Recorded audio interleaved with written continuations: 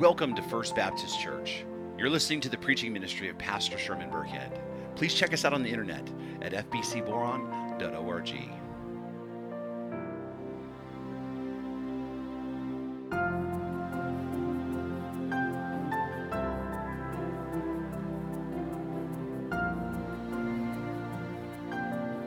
First Timothy chapter 3, beginning in verse 14.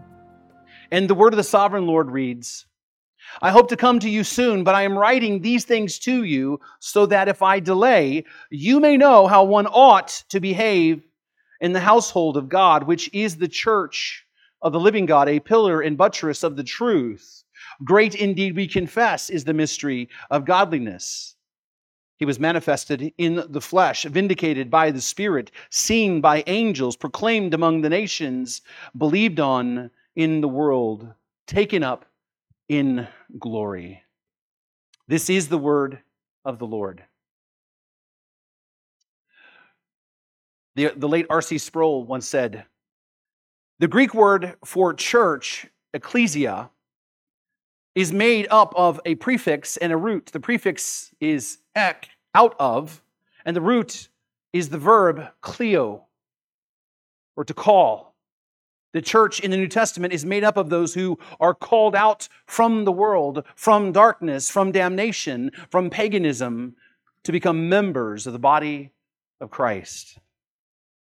So I want to welcome you back to our series titled, the series on the church titled 1 Timothy, the Plan for Church and Life. And in this series, we are looking to get clear about what the church is for, and what the church is to do. And today we finally have come to the heart of the issue. We have come to the purpose statement of this entire letter. We have talked about it every week to this point, but we are finally here.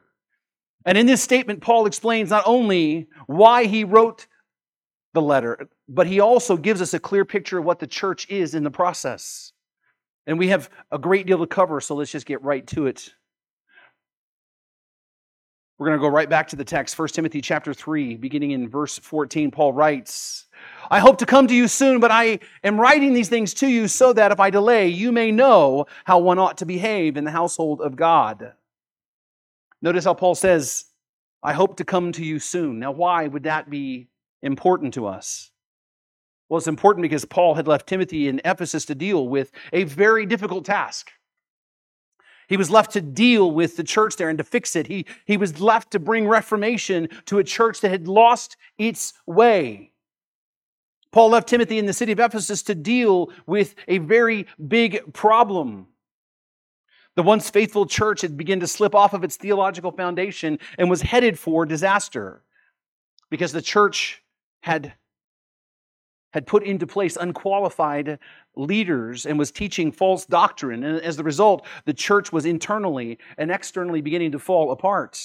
There was disunity, there were quarrels, there was all kinds of speculative teaching, and there was a number of behavioral issues that began to pop up as a result. The church was in deep trouble, and Paul wasn't able to be there himself, and so he left the young pastor there to help stop that false teaching. Right? Which he meant, what he left him to do was to confront the leaders of the church. Right? Putting an end to false teaching means he had to get right up in the business of the teachers and make them stop. And then he had to put an end to the behavioral issues, which meant he had to confront the members of the church of those issues and apply church discipline. And then he needed to shore up the leadership of the church and make sure that they were qualified, which meant he would have to remove unqualified people from leadership and perhaps even from the church itself. This was a really tough assignment. That's why Paul said, I hope to come to you. I would like to be there to help there in Ephesus because it's a big job for a young pastor to tackle. So that's kind of like the context of where he's coming from. And he says, I hope to come to you soon. But now it's not possible, right? But in light of that, I'm writing these things to you. Now, before we press on, we need to understand what he means by these things. It's easy to read over the sentence and just keep going and not stop long enough to say, wait a minute, he said that for a reason. He's referring to something specific here. These things that he's talking about are all the directives that he has given in the letter so far. Again, like putting an end to the false teaching and applying church discipline and making sure to pray for all kinds of people and not allowing unqualified people into leadership. He said, I'm telling you these things, right? But he's not just talking about the things in the beginning of the letter. He also is talking about the things that he's going to talk about at the end of the letter. There are other directives that he's not addressed yet, like how to deal with the needs of the church, like the widows. There's a need there, and he's going to give him advice and talk about how to deal with that. He's also going to talk about training himself for godliness and encouraging others to pursue godliness. And he's going to also talk about how legitimate elders to be treated in the church. These are the things that Paul is referring to. And he's writing these things, these directives, for a purpose. In fact, I want you to notice this. He says, I hope to come to you soon, but I'm writing these things to you so that. Two really important words here. This expression, so that, in the Greek, is what's called a hina clause. Because the word that they translate into English is the word hina. And I know you didn't sign up for a grammar class this morning, but please, don't fall asleep yet. Right? But it's important for us to think about this because this hina clause is what's called a subordinating conjunction. And what that means is that these two clauses are inextricably linked. You can't have one without the other. One clause subordinates the other. One is dependent upon the other. The two ideas are related to one another. In fact, this hina clause tells us, right, that there's a purpose being given here. What that means is one clause gives purpose to the other. So with that in mind, look again at verse 14. He says, I hope to come to you soon, but I'm writing these things to you so that, for a purpose, I'm writing these things to you for a purpose, that you may know something. That's the purpose. I'm writing these things to you so that you may know something. Not just think something, but know something. This is the point of what Paul's been driving at in these verses. In fact, this is the point of the whole letter. I'm writing these things to you so that you may know something. And what we need to understand is the something that follows this is the purpose of the entire letter. What he needs Timothy to know is the purpose of the entire letter, which means this is the point we, as good students of the Bible, should set up and take notice carefully of what follows. We should pay close attention to the purpose of the letter. And he says, I'm writing these things to you so that you may know how one ought to behave in the household of God. That is the point. That is the point of the whole letter. Paul did not write this letter so that Timothy would know how to have an awesome ministry. Paul did not write this letter so that he would know how to keep people in the church interested and not falling asleep while he preached. He did not write this letter so that he could now, live a purpose-driven life or have a purpose-driven church. Paul wants Timothy to be clear and to know how people are to behave in the household of God. This is the emphasis. This is the point. This is the purpose of the entire letter. Because let's think about this and connect all the dots. Bad theology in the church leads to unqualified leaders. Unqualified leaders lead to false teaching. False teaching leads to behavioral issues in the church. Now, why is this important? Well, think about this. When you think of the word behave, we think in terms of rules. That's what we typically think of. Like, don't bring food in the sanctuary, or like don't talk during the sermon, or, make sure your phone's turned off, and so, right? Don't put your finger in the communion cups. That'd be really rude, right? We think in terms like that. We think of specific actions. We think in terms of being good and behaving ourselves like little kids. Okay, now behave yourself. But the word here that is used in the Greek is actually, that we translate as behave, is about how one conducts himself or herself. The word doesn't just mean behave, it also means live, how we live, how we dwell, how we conduct ourselves. I'm writing these things to you so that you may know how people are to conduct themselves in the house of the Lord. so that you would know how people ought to live in the church. You see, it's a broader understanding. It's about right ordering of the church and those who are in the church. It's about having a theological foundation that helps the church to select qualified men to leadership of the church, who then teach right doctrines, and those right doctrines lead to right action or behavior in the church. That's the whole point of this letter. Right theology leads to qualified leadership that leads to right teaching, that leads to right action in the church and in the world. This is why we say things like theology matters. It's why qualifications for leaders matters. This is why doctrines, yes, even doctrines matter. Because the church's behavior individually and corporately, whether gathered together or outside in the world, is the outworking of the church's theology, which is taught by faithful teachers through orthodox doctrines of the church. That is why this is so important. You see, there's an expectation. There is an expectation by God of how people are to act and to live in and as the church. There is an expectation by God that our theology ought to shape us and into the church that God desires us to be. By the way, this is reflected then in orderly worship. Do we worship God the way that He wants us to? Do we worship God the way that He has prescribed for us to? By the way, this is a really quick way to distinguish between churches that are on a solid theological foundation and ones that are not. Right? A worship service that's designed mainly to entertain and to attract non-believers and make them feel good about themselves, have theological and leadership problems. If the sermon of the worship service isn't about proclaiming the truth of the gospel and the doctrines of the faith, but rather 8 ways to have a happy life, you have a theological and behavioral issue in the church.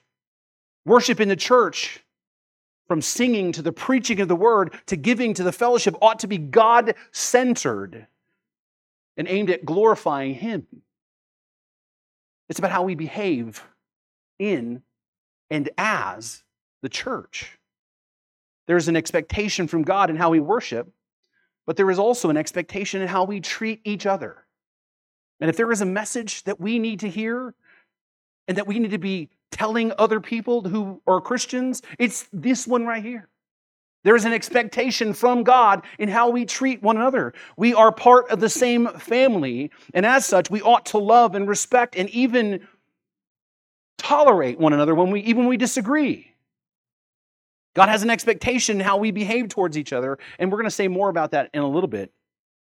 But then there is an expectation of God how we live in relationship with each other, but there's an expectation that we are engaged in the pursuit of godliness. God expects for us to pursue godliness. If you look through 1 Timothy, just scan through it at some point and count the number of times that Paul talks about godliness. It's a common theme that runs over and over and over again. That we seek to become more like Christ is the issue in our actions and our attitudes. That we ought to grow in how we love the things that God loves and that we begin to hate the things that God hates. A mark, of right behavior in the church is a pursuit of godliness. Now, I say pursuit. Why? Because in this life, we're not going to get there on our own. We're going to be growing always. No matter how long you are a Christian, you're still going to continually be battling sin, but it's a pursuit. We're going to be growing towards holiness and godliness. Also, there's an expectation of God for service. If we are believers in Christ, we should seek to serve the church and seek to serve one another, as we have talked about before. We need to all be serving in some capacity. That's what we were created for. As Paul says, you're saved by grace through faith. It's a gift of God, not from works, so no one may boast. 4, we were created in Christ Jesus for the good works that God has prepared for us to do. We are all to serve in some capacity, and we all ought to be serving, modeling ourselves as after the pattern of the deacons, as we talked about last week. God has an expectation of how we behave in our service. We ought to serve as if serving God Himself. We ought to serve in a way that is not like we're doing each other a favor. We ought to serve one another not because we just feel sorry for each other. We should be serving each other because we're serving God when we do. God has expectations in how we behave in service, in our worship, and how we treat each other, and in the pursuit of godliness. And Paul says that I'm writing these things to you, that you may know how a Christian ought to behave and to live in church. Now, why? Why is this important? I mean, you might ask that. I mean, why is there an expectation for how the members of the church and how they live? Well, Paul tells us why. Paul makes it really clear why. He says, I'm writing these things so that you may know how one ought to behave in the household of God, which is the church of the living God, a pillar and the buttress of the truth. Paul is saying the reason why that how we behave is important and how the church behaves individually and corporately is found in the identity of the church itself. You see, the first thing we need to see about the church's identity is the truth that the church belongs to Him. It is His church. Again, I think there's an American ideal that we can all just kind of do away with somehow, that we personally own the church. It is His church. Right? And not just, notice it doesn't just say God. It says the living God. The one and only true God, the self-existing, unchanging, all-powerful, all-knowing creator of the universe. That God, it is His church. Again, notice the language, the church of the living God, it belongs to Him. Right? And since it belongs to Him, He's the one who gets to set the terms. He's the one who sets the standards. He's the one that gets to create the definitions, which means He defines how the church is to be built. He defines how the church is to be led. He defines how the church itself, how we as the church, individually and corporately, are to live. It is His church. It has every right to have expectations of how we behave in and as the church, corporately and individually. It belongs to Him. But also the church is His family. Paul says that the church is the household of God. And the term household is not a reference to a building. It's not talking about a house in the sense of blocks and wood. He's talking about a household, a family. The church is God's family.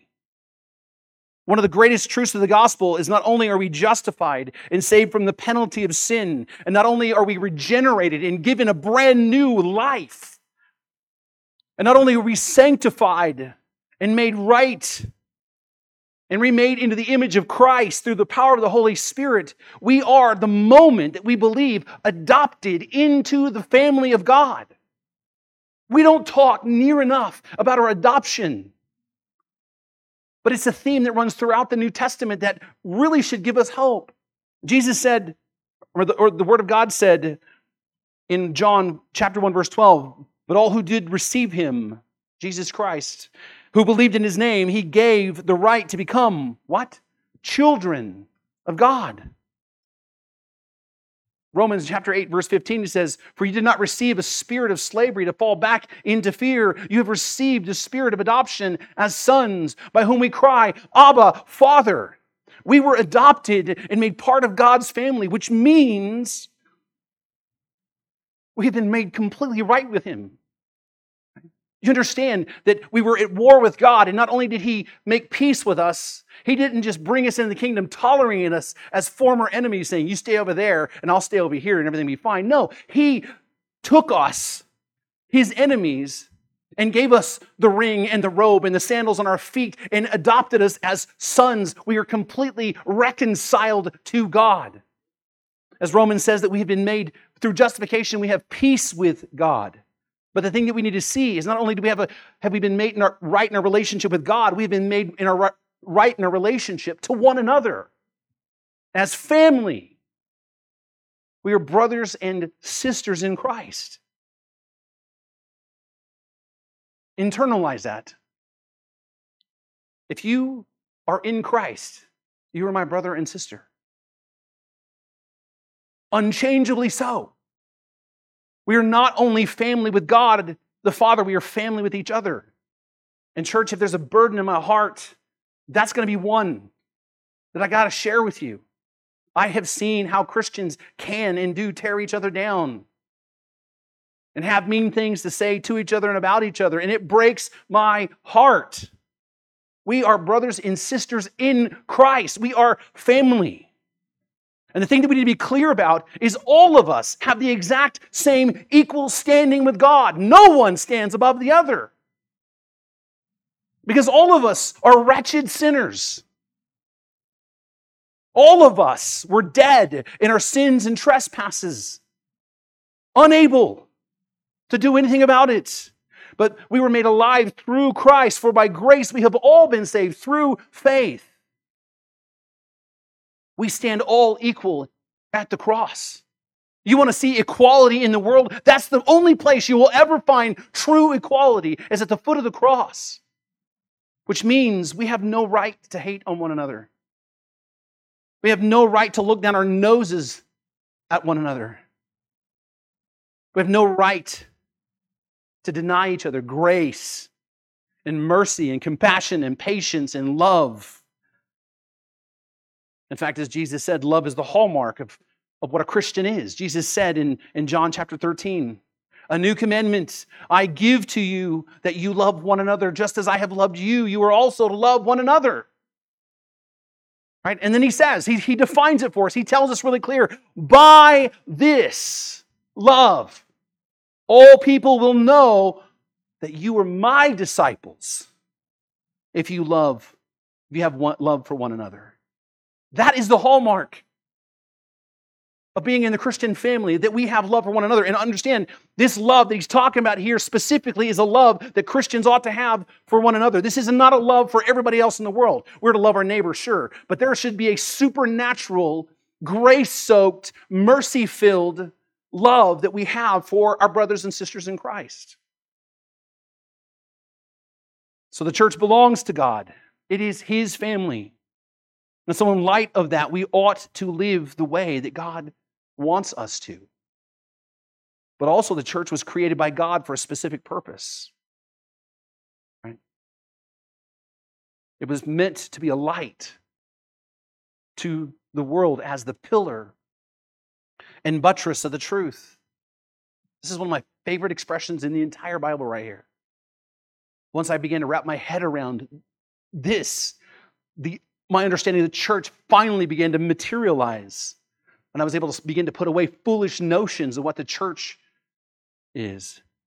Again, look at the text. I'm writing these things to you so that you may know how one ought to behave in the household of God, which is the church of the living God, a pillar and buttress of the truth. It should actually say the pillar and buttress of the truth. That's what the Greek really communicates. And the New American Standard Version actually communicates that way. Same with the NIV and the New Living Translation. It is the pillar and buttress of the truth. Now, this is a text I talk about often, but let me just remind ourselves what Paul is talking about here. In the city of Ephesus, there was this wonderful structure. It was one of the wonders of the world, and it was the temple to the goddess Artemis, which then was later changed to Diana. One was Greek, the other one was Roman. And it was this grand structure. It was a giant, glorious structure, this gigantic roof that was all carved out in relief with pictures, and it was just a glorious thing to behold all over the city. And this giant structure rested on over 100 massive marble pillars. Each pillar was beautiful and gigantic, and it was glorious to behold, and it rested on a gigantic foundation or buttress of stone. And Paul takes this imagery and he uses it to express the truth about something even more grand and glorious, the truth of the gospel of Jesus Christ. And this glorious truth, this life-saving, world-changing truth is supported and upheld by the church, the pillar or the upright support and the buttress and foundation that holds it all into place. You see, Paul is deliberately using this imagery to convey a crucial idea. The church and the church alone is God's given instrument to the world that He has ordained to protect and to proclaim the rock-solid, immovable truth about God and His plan of redemption. The church is the institution that God has given to the world to defend and declare the truth to a dying world. The pillar and the buttress of the truth. In our postmodern world, everyone has given up on the idea of an objective, unchanging, universal truth. That's why people believe that the truth is relative. Because your truth is not my truth. That's why we honestly are having discussions today about whether a person can be transracial now. Because no longer the issue is transgenderism, changing your gender from what was assigned at birth. Now, a British pop star went and had undergone several surgeries to change his eyes because he really wants to be Korean. And guess what? The people who support transgenderism say, you can't do that. You can't change your body to match your idea of who you think you are. That's interesting. The problem is, the root of that is simply that the truth itself is relative. That there is no objective standard of truth. Everyone has given up on the truth except what institution? The church. The church is the sole immovable institution that maintains that truth is objective, unchanging, knowable, and life-saving. That is why the theology of the church is so important. That's why the leadership of the church is so important. That's why the doctrines being taught in the church is so important. That is why the behavior of those in the church and outside of the church is so important. The church is the pillar and buttress of the truth, which means the church is the hope of the world. This is what it all boils down to. All of it is pointing to this. The church, the local church, is the hope of the world. It's the one that protects the orthodox doctrines of the faith. It is the church that trains, right, and commissions elder qualified men to go into the world as missionaries and church planners. It is the church that equips the saints for the ministry. It is the church that keeps the gospel at the center of faith and life. It is the church that facilitates the Great Commission by discipling believers and equipping them to go out into the world and to make disciples of the nations. The church is the hope of the world because it is through the church God has ordained that the gospel will flow to all the rest of the world. That's why theology matters, and leadership matters. And doctrines matter, and how we live and behave as a witness to a dying world matters. You and I and the rest of the body of Christ are together the hope of the world. Do you realize that? This is not abstract like the church, some building, some organization is the hope of the world. We together, gathered together in this room, are the hope of the world. We are the hope of this community. Do you understand that? This is not some abstraction that doesn't involve you. This is all about you. This is why it's about behavior. We are witnesses to a dying world. We are the instrument God is using to bring hope, the hope of Christ to the lost. Can you see how these things now are coming together? The church belongs to God. The church is God's family. The church is the pillar and the buttress of the truth. The church is the hope of the world. That is what we see from this letter. But there's one more thing that we need to understand about the church. And it's one thing that really has slipped my notice a number of times reading this. It wasn't until I really studied deeper that I had I've become convicted of this truth, and that is this. The church is the pillar and buttress of the truth, but the church is confessional in its nature. The church and how it lives and operates and does what it does and does all that God calls it to is confessional by nature. Look at verse 16. Because usually people, when they read this section, they stop there and they go, oh, look, nice little poem there, and they move on to chapter 4. I know that's been my experience. But notice what Paul says. Great indeed, we confess, is the mystery of godliness. Now, remember, the mystery that he's talking about is not like a mystery movie, right? It's not like, hey, man, that's a mystery to me. Like, I don't know the answer to that.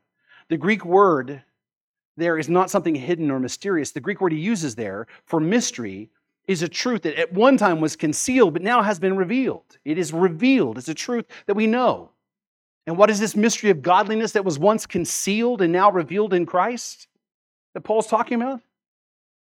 It's the gospel. The gospel is the mystery of godliness because it is only through the gospel can you attain godliness. And so he says, great is this truth of the gospel. And what you need to understand is this expression, great is the mystery of godliness, is a play on an expression that the Ephesians used in their culture. Because remember, this was about the worship of Diana in Ephesus. And when they came to the temple, what would they say? Great is Artemis. Great is Diana. Sorry, you're great too, but right? But it was an expression of worship. And what Paul is saying is the truth of the gospel, which rests upon the church, the pillar and the buttress of the church, is even greater than Diana. How great is the gospel, is what he's saying. This is an expression of worship. Great indeed, we confess, is the gospel, is another way to say it. And please don't lose sight of the word confess, because it means great, we agree. Great, we by consensus agree. Great, we confess. Right? And look at the words that follow that then. He says, he was manifested in the flesh, vindicated by the Spirit, seen by angels, proclaimed among the nations, believed on in the world, taken up in glory. If you notice that this has a poetic structure to it. Right? In fact, if you look in your Bibles, you see it's kind of weird how it's like kind of like put in there in the paragraph. It seems like this is broken down in stanzas, and the reason for that is because it is. Right? These lines are poetic because they are believed to be from an early hymn, right? An early song for remembering and celebrating the truth. I mean, notice the truths that this hymn conveys. He was manifested in the flesh. What is that? That's the doctrine of incarnation of Christ. Vindicated by the Spirit. That's the truth that he lived a perfect life, and his resurrection vindicated that. Was seen by angels, a testament to his divinity. Proclaimed among the nations. That's the Great Commission. Believed on in the world. That's the doctrine of salvation. Taken up into glory, the truth of his ascension. You see, this hymn is an expression of the truth of the gospel. In fact, this is a very early creed about the gospel. This is a confession of faith. Paul says, great, we confess the mystery of the gospel, and incites a confession of faith about the gospel that all Christians would agree with. Think about this, because Jesus did come in the flesh. You can't have the gospel without that. He was resurrected. He is divine. He gave the proclamation to make disciples of all the nations, and he called people to believe and to be saved, and he was taken up in glory to the right hand of the Father, where he now intercedes for us. All essential truths. This hymn is a little creedal formula, like a confession of faith, and it probably was a hymn in order to make that truth easy to remember, hence singing songs. And the reason why this is important is because we recognize that this confession, the reason why it's important that we recognize it as a confession of faith is because the church by its nature confesses the truth of the gospel. The church is confessional in its nature. And this then offers us two important things that we need to embrace. And that is, number one, confessions are an integral part of the church. Confessions are an integral part of the church. Now, even though that the great creeds and confessions themselves are not Scripture, and they are not inerrant like Scripture, they are not theopneustos like Scripture, they are valuable because they summarize for us what the Scriptures teach. For example, if you read your Bible front to back, you will not find the word Trinity in the Bible. It just simply isn't there. That word doesn't exist in the Greek or the Hebrew or any other text. But when you read the New Testament in context, what you find is the Scripture teaches very clearly that there is one God who exists in three co-equal, eternal people, but are distinct persons. The Father is God, the Son is God, the Holy Spirit is God, but the Father is not the Son, and the Son is not the Holy Spirit. They are three distinct persons, yet share full divinity and are one God. That is an essential truth that you must agree with, otherwise you're not a Christian. So if you don't believe that Jesus is God, you're not a Christian. You might be a nice person who really loves to be part of a religion, but you by definition don't have faith in Christ. If you believe that the Holy Spirit is just some force, impersonal force, then you're not a Christian. If you believe that Jesus is all three, Father, Son, Holy Spirit, just different manifestations at different times, you don't understand who He is. The doctrine of the Trinity, though not called Trinity in the Scriptures, is still taught by the Scriptures. And this truth over time has been summarized very clearly in our various creeds. In fact, if we look at our own Statement of Faith, the 2000 Baptist Faith and Message, Article 2 on the doctrine of God says this: there is one and only one living and true God. He is intelligent, spiritual, and personal being, the creator, redeemer, preserver, and ruler of the universe. God is infinite in holiness and all other perfections. God is all-powerful and all-knowing, and His perfect knowledge extends to all things, past, present, and future, including the future decisions of free creatures. To Him we owe the highest love, reverence, and obedience. The eternal triune God reveals Himself to us as Father, Son, and Holy Spirit with distinct personal attributes, but without division of nature, essence, or being. That part of our confession of our statement of faith is a summary of what the Scriptures are actually teaching. It's not the Word of God itself, but it's summarizing for us the Word of God so we can understand this idea. Like the Second London Baptist Confession of Faith, chapter 2, paragraph 3, says the divine and infinite being consists of three real persons: the Father, the Word or Son, and the Holy Spirit.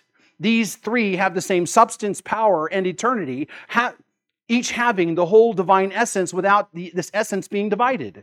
The Father is not derived from anyone, neither begotten nor proceeding. The Son is eternally begotten of the Father. The Holy Spirit proceeds from the Father and the Son.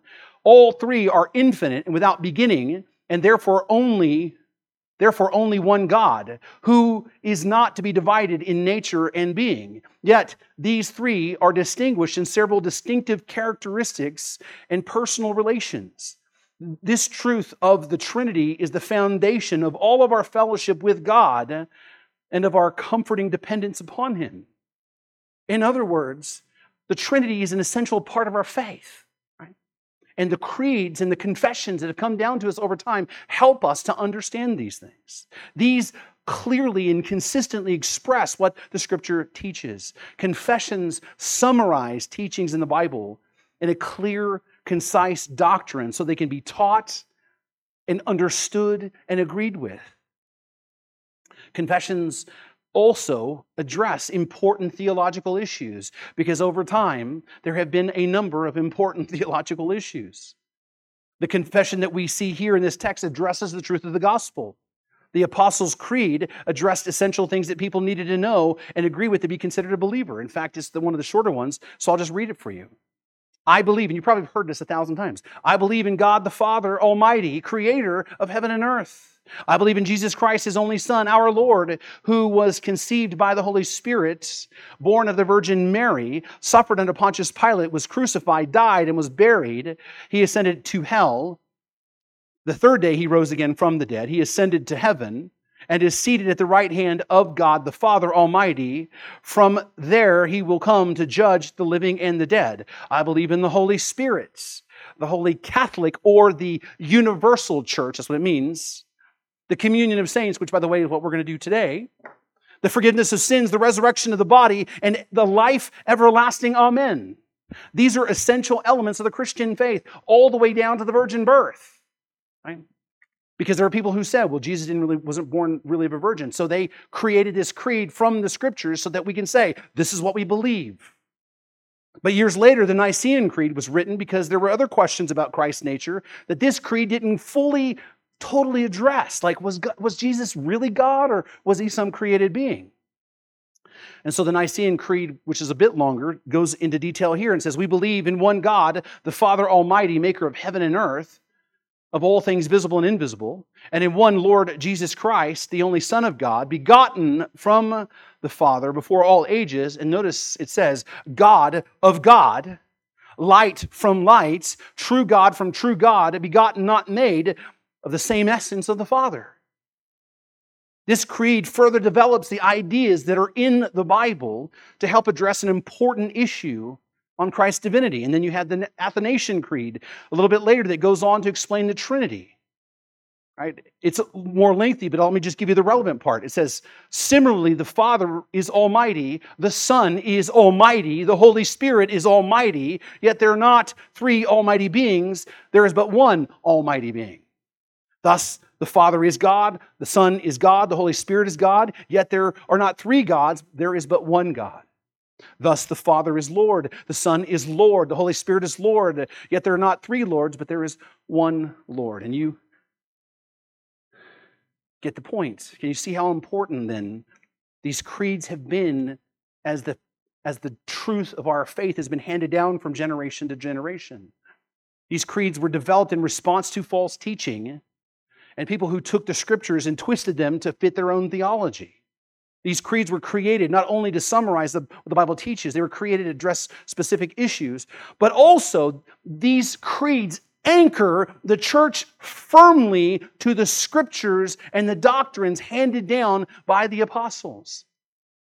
You see, the faith that we have is not novel to our generation. It is the faith that we believe was handed down by God to the apostles, handed down to the church.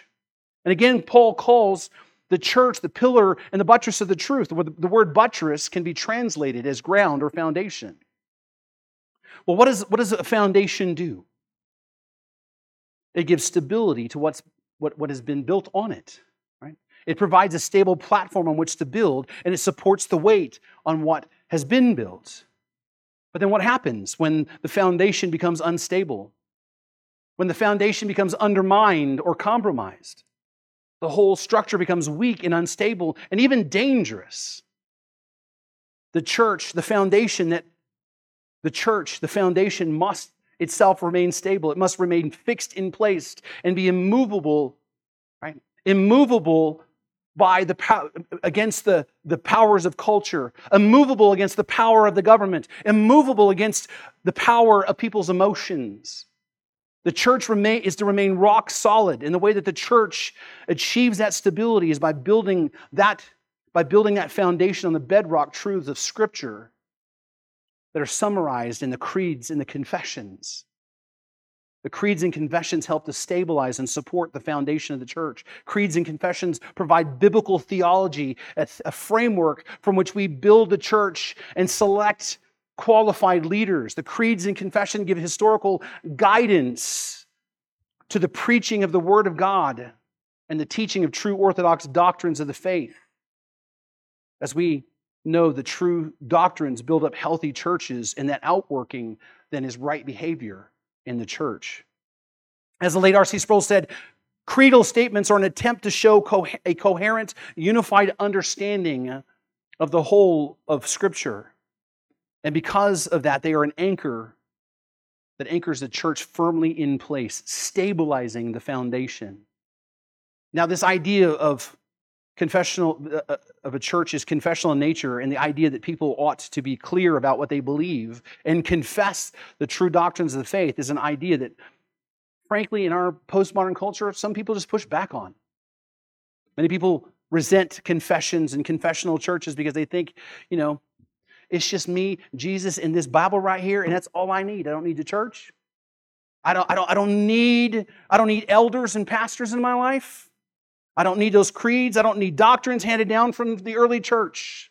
And so they go to the Bible and they read it for themselves, thinking they have the ability to work through all of the big questions that people have wrestled with for thousands of years, that somehow, some way, they're going to come out on the other end knowing what all the truths are by themselves. There's a lot of people who think this way. A lot of people who think this way.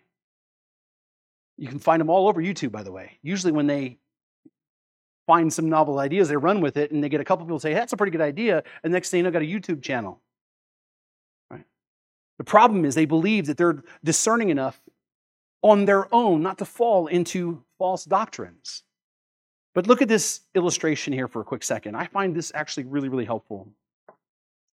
You see, there's really two ways for people individually to interpret Scripture. You can do it by yourself without reference to the church in its history and historic creeds and confessions, and without the aid of qualified elders who are theologically trained to lead in this fashion, right? And try to go at your own.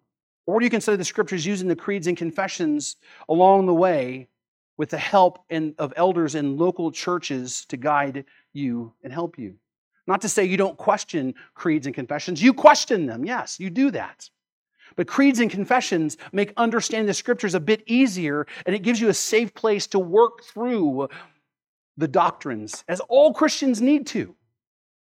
You should never have a fully developed theology simply based on what I'm telling you. Your theology needs to be derived from your study of Scripture, aided by the things I tell you, aided by the confessions and the creeds, aided by what other pastors say, aided by in-depth Bible study and the Holy Spirit. You see, without a robust statement of faith or creed or confession, you have no historical standard to help you to see when you've wandered off into heresy. In fact, every modern day cult and every modern day heresy that's being taught right now has its roots in a rejection of some creed or confession of faith that the church has held on to throughout history. The Jesus name only movement has embraced the heresy of modalism, which is the idea that Jesus is all three, Father, Son, and Holy Spirit. Right? But that was dealt with, as we see, in the Athanasian Creed. Right? The Jehovah's Witnesses reject the divinity of Christ, which was dealt with in what? The Nicene Creed. Today's progressives reject the idea of the inerrancy and the sufficiency of Scripture, but that was dealt with by our own 2000 Baptist Faith and Message. That's why when you read the first article on the Scriptures, you will see it is stunning in its pronouncement about what the Scriptures are. The late A.A. Hodge wrote this. He says, men must interpret to the best of their ability each particular part of Scripture separately, and then combine all that Scripture teaches upon every subject into a consistent whole, and then adjust their teachings upon different subjects in mutual consistency as parts of a harmonious system. In other words, everybody needs to study the Scriptures and make sure that they're consistent in what the Scriptures are teaching. And he says every student of the Bible must do this, and all make it obvious that they do it by the terms that they use in their prayers and religious discourse, whether they admit or deny the propriety of human creeds or confessions. But if they refuse the assistance afforded by the statements of doctrine slowly elaborated and defined by the church, they must make their own creeds by their own unaided wisdom. In other words, if you decide to do it on your own, you're basically walking in your own wisdom. The real question is not, as often pretended, between the Word of God and the creed of men, but between the tried and proved faith of the collective body of God's people and the private judgment and the unassisted wisdom of those who repudiate creeds. In other words, you have a choice. You can try to figure it out all on your own and come to a consistent theological system that goes through the entire Bible, or you use the help of those faithful people who've gone before you. It is unwise and unhealthy as Christians to just simply reject creeds and confessions out of hand. But believe me, people will do that. Right? You've heard it said, I don't have no creed but Christ. Which, by the way, I don't know if you realize, is a creedal statement by itself. Right? As Benaiah Carroll says, there never was a man in the world without a creed. What is a creed? A creed is what you believe. What is a confession? It is a declaration of what you believe. That declaration may be oral or it may be committed to writing, but the creed is there, either expressed or implied. Everyone has a creed. Everyone has a confession. So the question isn't about whether or not you have a creed or confession. The question is the creed and confession you're holding on to, is it true or is it not true?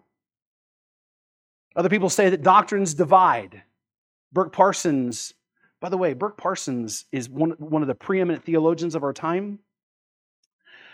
And he was somebody who was about to be signed, I think it was, to the boy band group NSYNC, but right at the last minute decided he wanted to follow the Lord and preach the Word of God.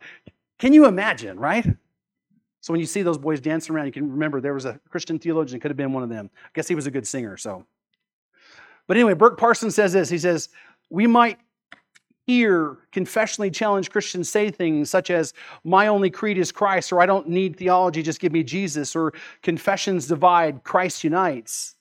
Such Christians are actually under the impression that their churches don't have confessions, when in truth, every church has a confession, though it may not be written down, and though it may constantly change according to the whims and fancies of the pastor.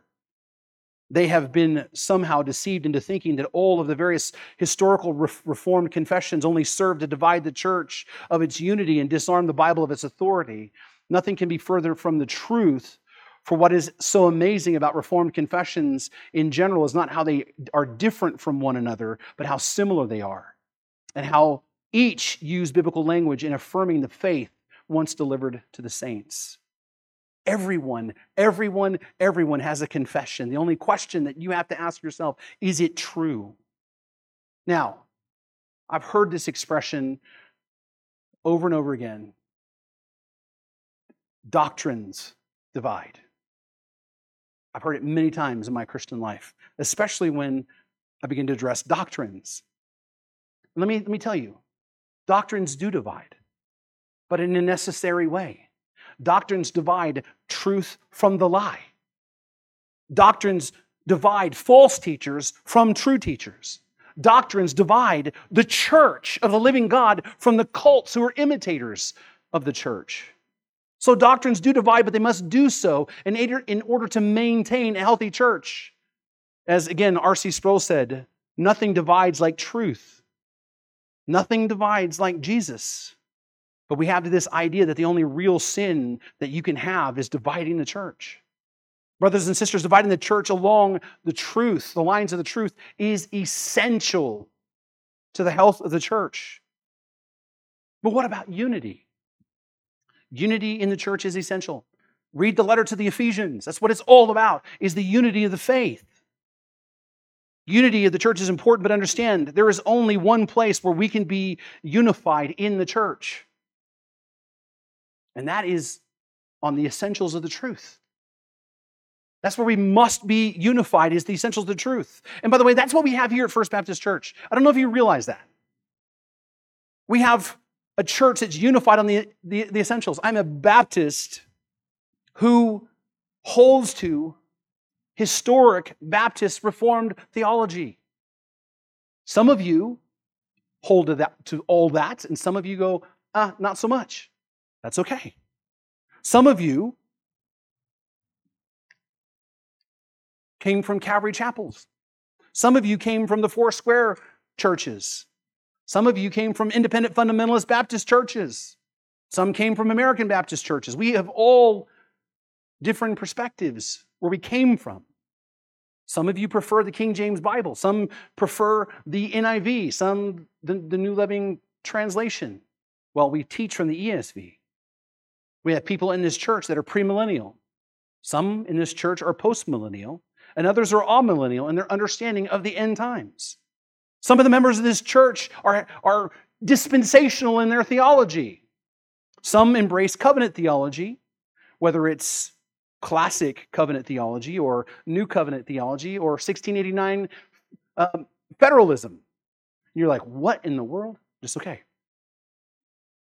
What you need to realize is with all those perspectives on a lot of different issues, we worship God here in this church and are faithful to one another in our fellowship because we are unified on the essentials of our faith. There is room for us not all to see eye to eye on all the different issues. On the doctrinal things that really matter, we are completely and totally unified on. That is why we can also embrace those in the Assembly of God and the Boron Bible Church as our brothers and sisters in Christ, because we are unified with them on the essentials of our faith.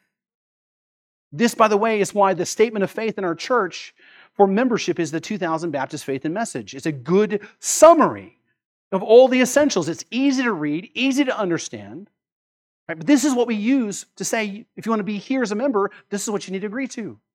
Now, the 1689 Second London Baptist Confession of Faith covers the essentials, but it goes deeper into some deeper theological details and issues. Right? That's why we don't use that for members, because you have to spend years studying it before you can say, I agree with that. Right? So we don't use that for membership, but we do use that confession of faith as those who would be elders and pastors here. Why? Because elders and pastors better have a deeper understanding and handle on our theology. That's why we require substantial agreement with that to be an elder in this church. We are united church-wide in the essentials of our faith. And so the confessions, hopefully you can see, are an integral part of the church. But secondly, and this is what I want to end on, is worship. Our worship is an affirmation of our confession. The way that we worship is an affirmation of our confession. This, by the way, is why the songs that we sing during worship matters. Because they are the creeds that we sing that express the truth that we believe about God. Like we sang this morning, hear these words. In fact, just close your eyes and hear these words again. The night is dark, but I am not forsaken, for by my side the Savior, He will stay. I labor on in weakness and rejoicing, for in my need His power is displayed. To this I hold, my shepherd will defend me. Through the deepest valley He will lead. Oh, the night has been won, I shall overcome, yet not I, but through Christ in me. That's the confession of our hope. Right? Or how about this one? Holy, holy, holy, Lord God Almighty. Early in the morning our song shall rise to Thee. Holy, holy, holy, merciful and mighty, God in three persons, blessed Trinity. The songs that we sing are confessions of what we believe. That is why the songs we select are so important. This is one of the reasons why I repented a few years back of some of the songs that I would personally choose and allow to be chosen for Sunday morning worship. There were times that we would sing songs that were Christian songs and were nice songs, but they were just simply were not fit for worship. And I repented of that because I didn't know any better at first. Like the song that so many of us love, like I Can Only Imagine. It's an uplifting song. I mean, we just had it played at a funeral recently. Right? It's great for personal devotion. And it's a song that fills people with hope, right? But that song is not fit for Sunday morning worship. Because the song like that is focused on the individual rather than God Himself. That doesn't make it bad, it just means it's not fit for worship. It's about an individual's experience rather than the truth of who God is. The songs that we select to worship ought to declare the wondrous truths about God. It ought to be our continual confession that we are singing to God and singing to one another. As Bodhi Baucham says, our singing together is us singing the gospel to one another. Like this one. And if I could just repeat it without getting teared up, we'll be all right. Turn your eyes to the hillside where justice and mercy embraced. The Son of God gave his life for us, and a measureless debt was erased. That is our confession. That's what we believe. That is what we have unity on. That is the truth that we keep at the foundation of our church that keeps us stable. On that truth, we continue to grow into a vibrant, healthy, God-centered, gospel-declaring church. Our worship ought to be an affirmation of our confessions. By the way, this is how then we are to be the pillar and the buttress of the truth, by holding on to the Bible and a robust confession of faith. This is how we maintain a healthy church, by knowing what we believe and why we believe it. This is how we reveal the truth to the dying world. It is by being confessional. You see, you can't give to the world something that you don't have. You can't give them the truth if you don't possess it. Our creeds and confessions gives us structure and stability to learn and to remember, and also to explain the truths of our faith found in the Scriptures. And so really quickly, what do we do with these two things? What do we do with this? Well, two quick things. We ought to study and study and study and study and study and study the Scriptures. A lifelong endeavor that should never stop. A lifelong endeavor that should consume your heart. And number two, we ought to study the confessions.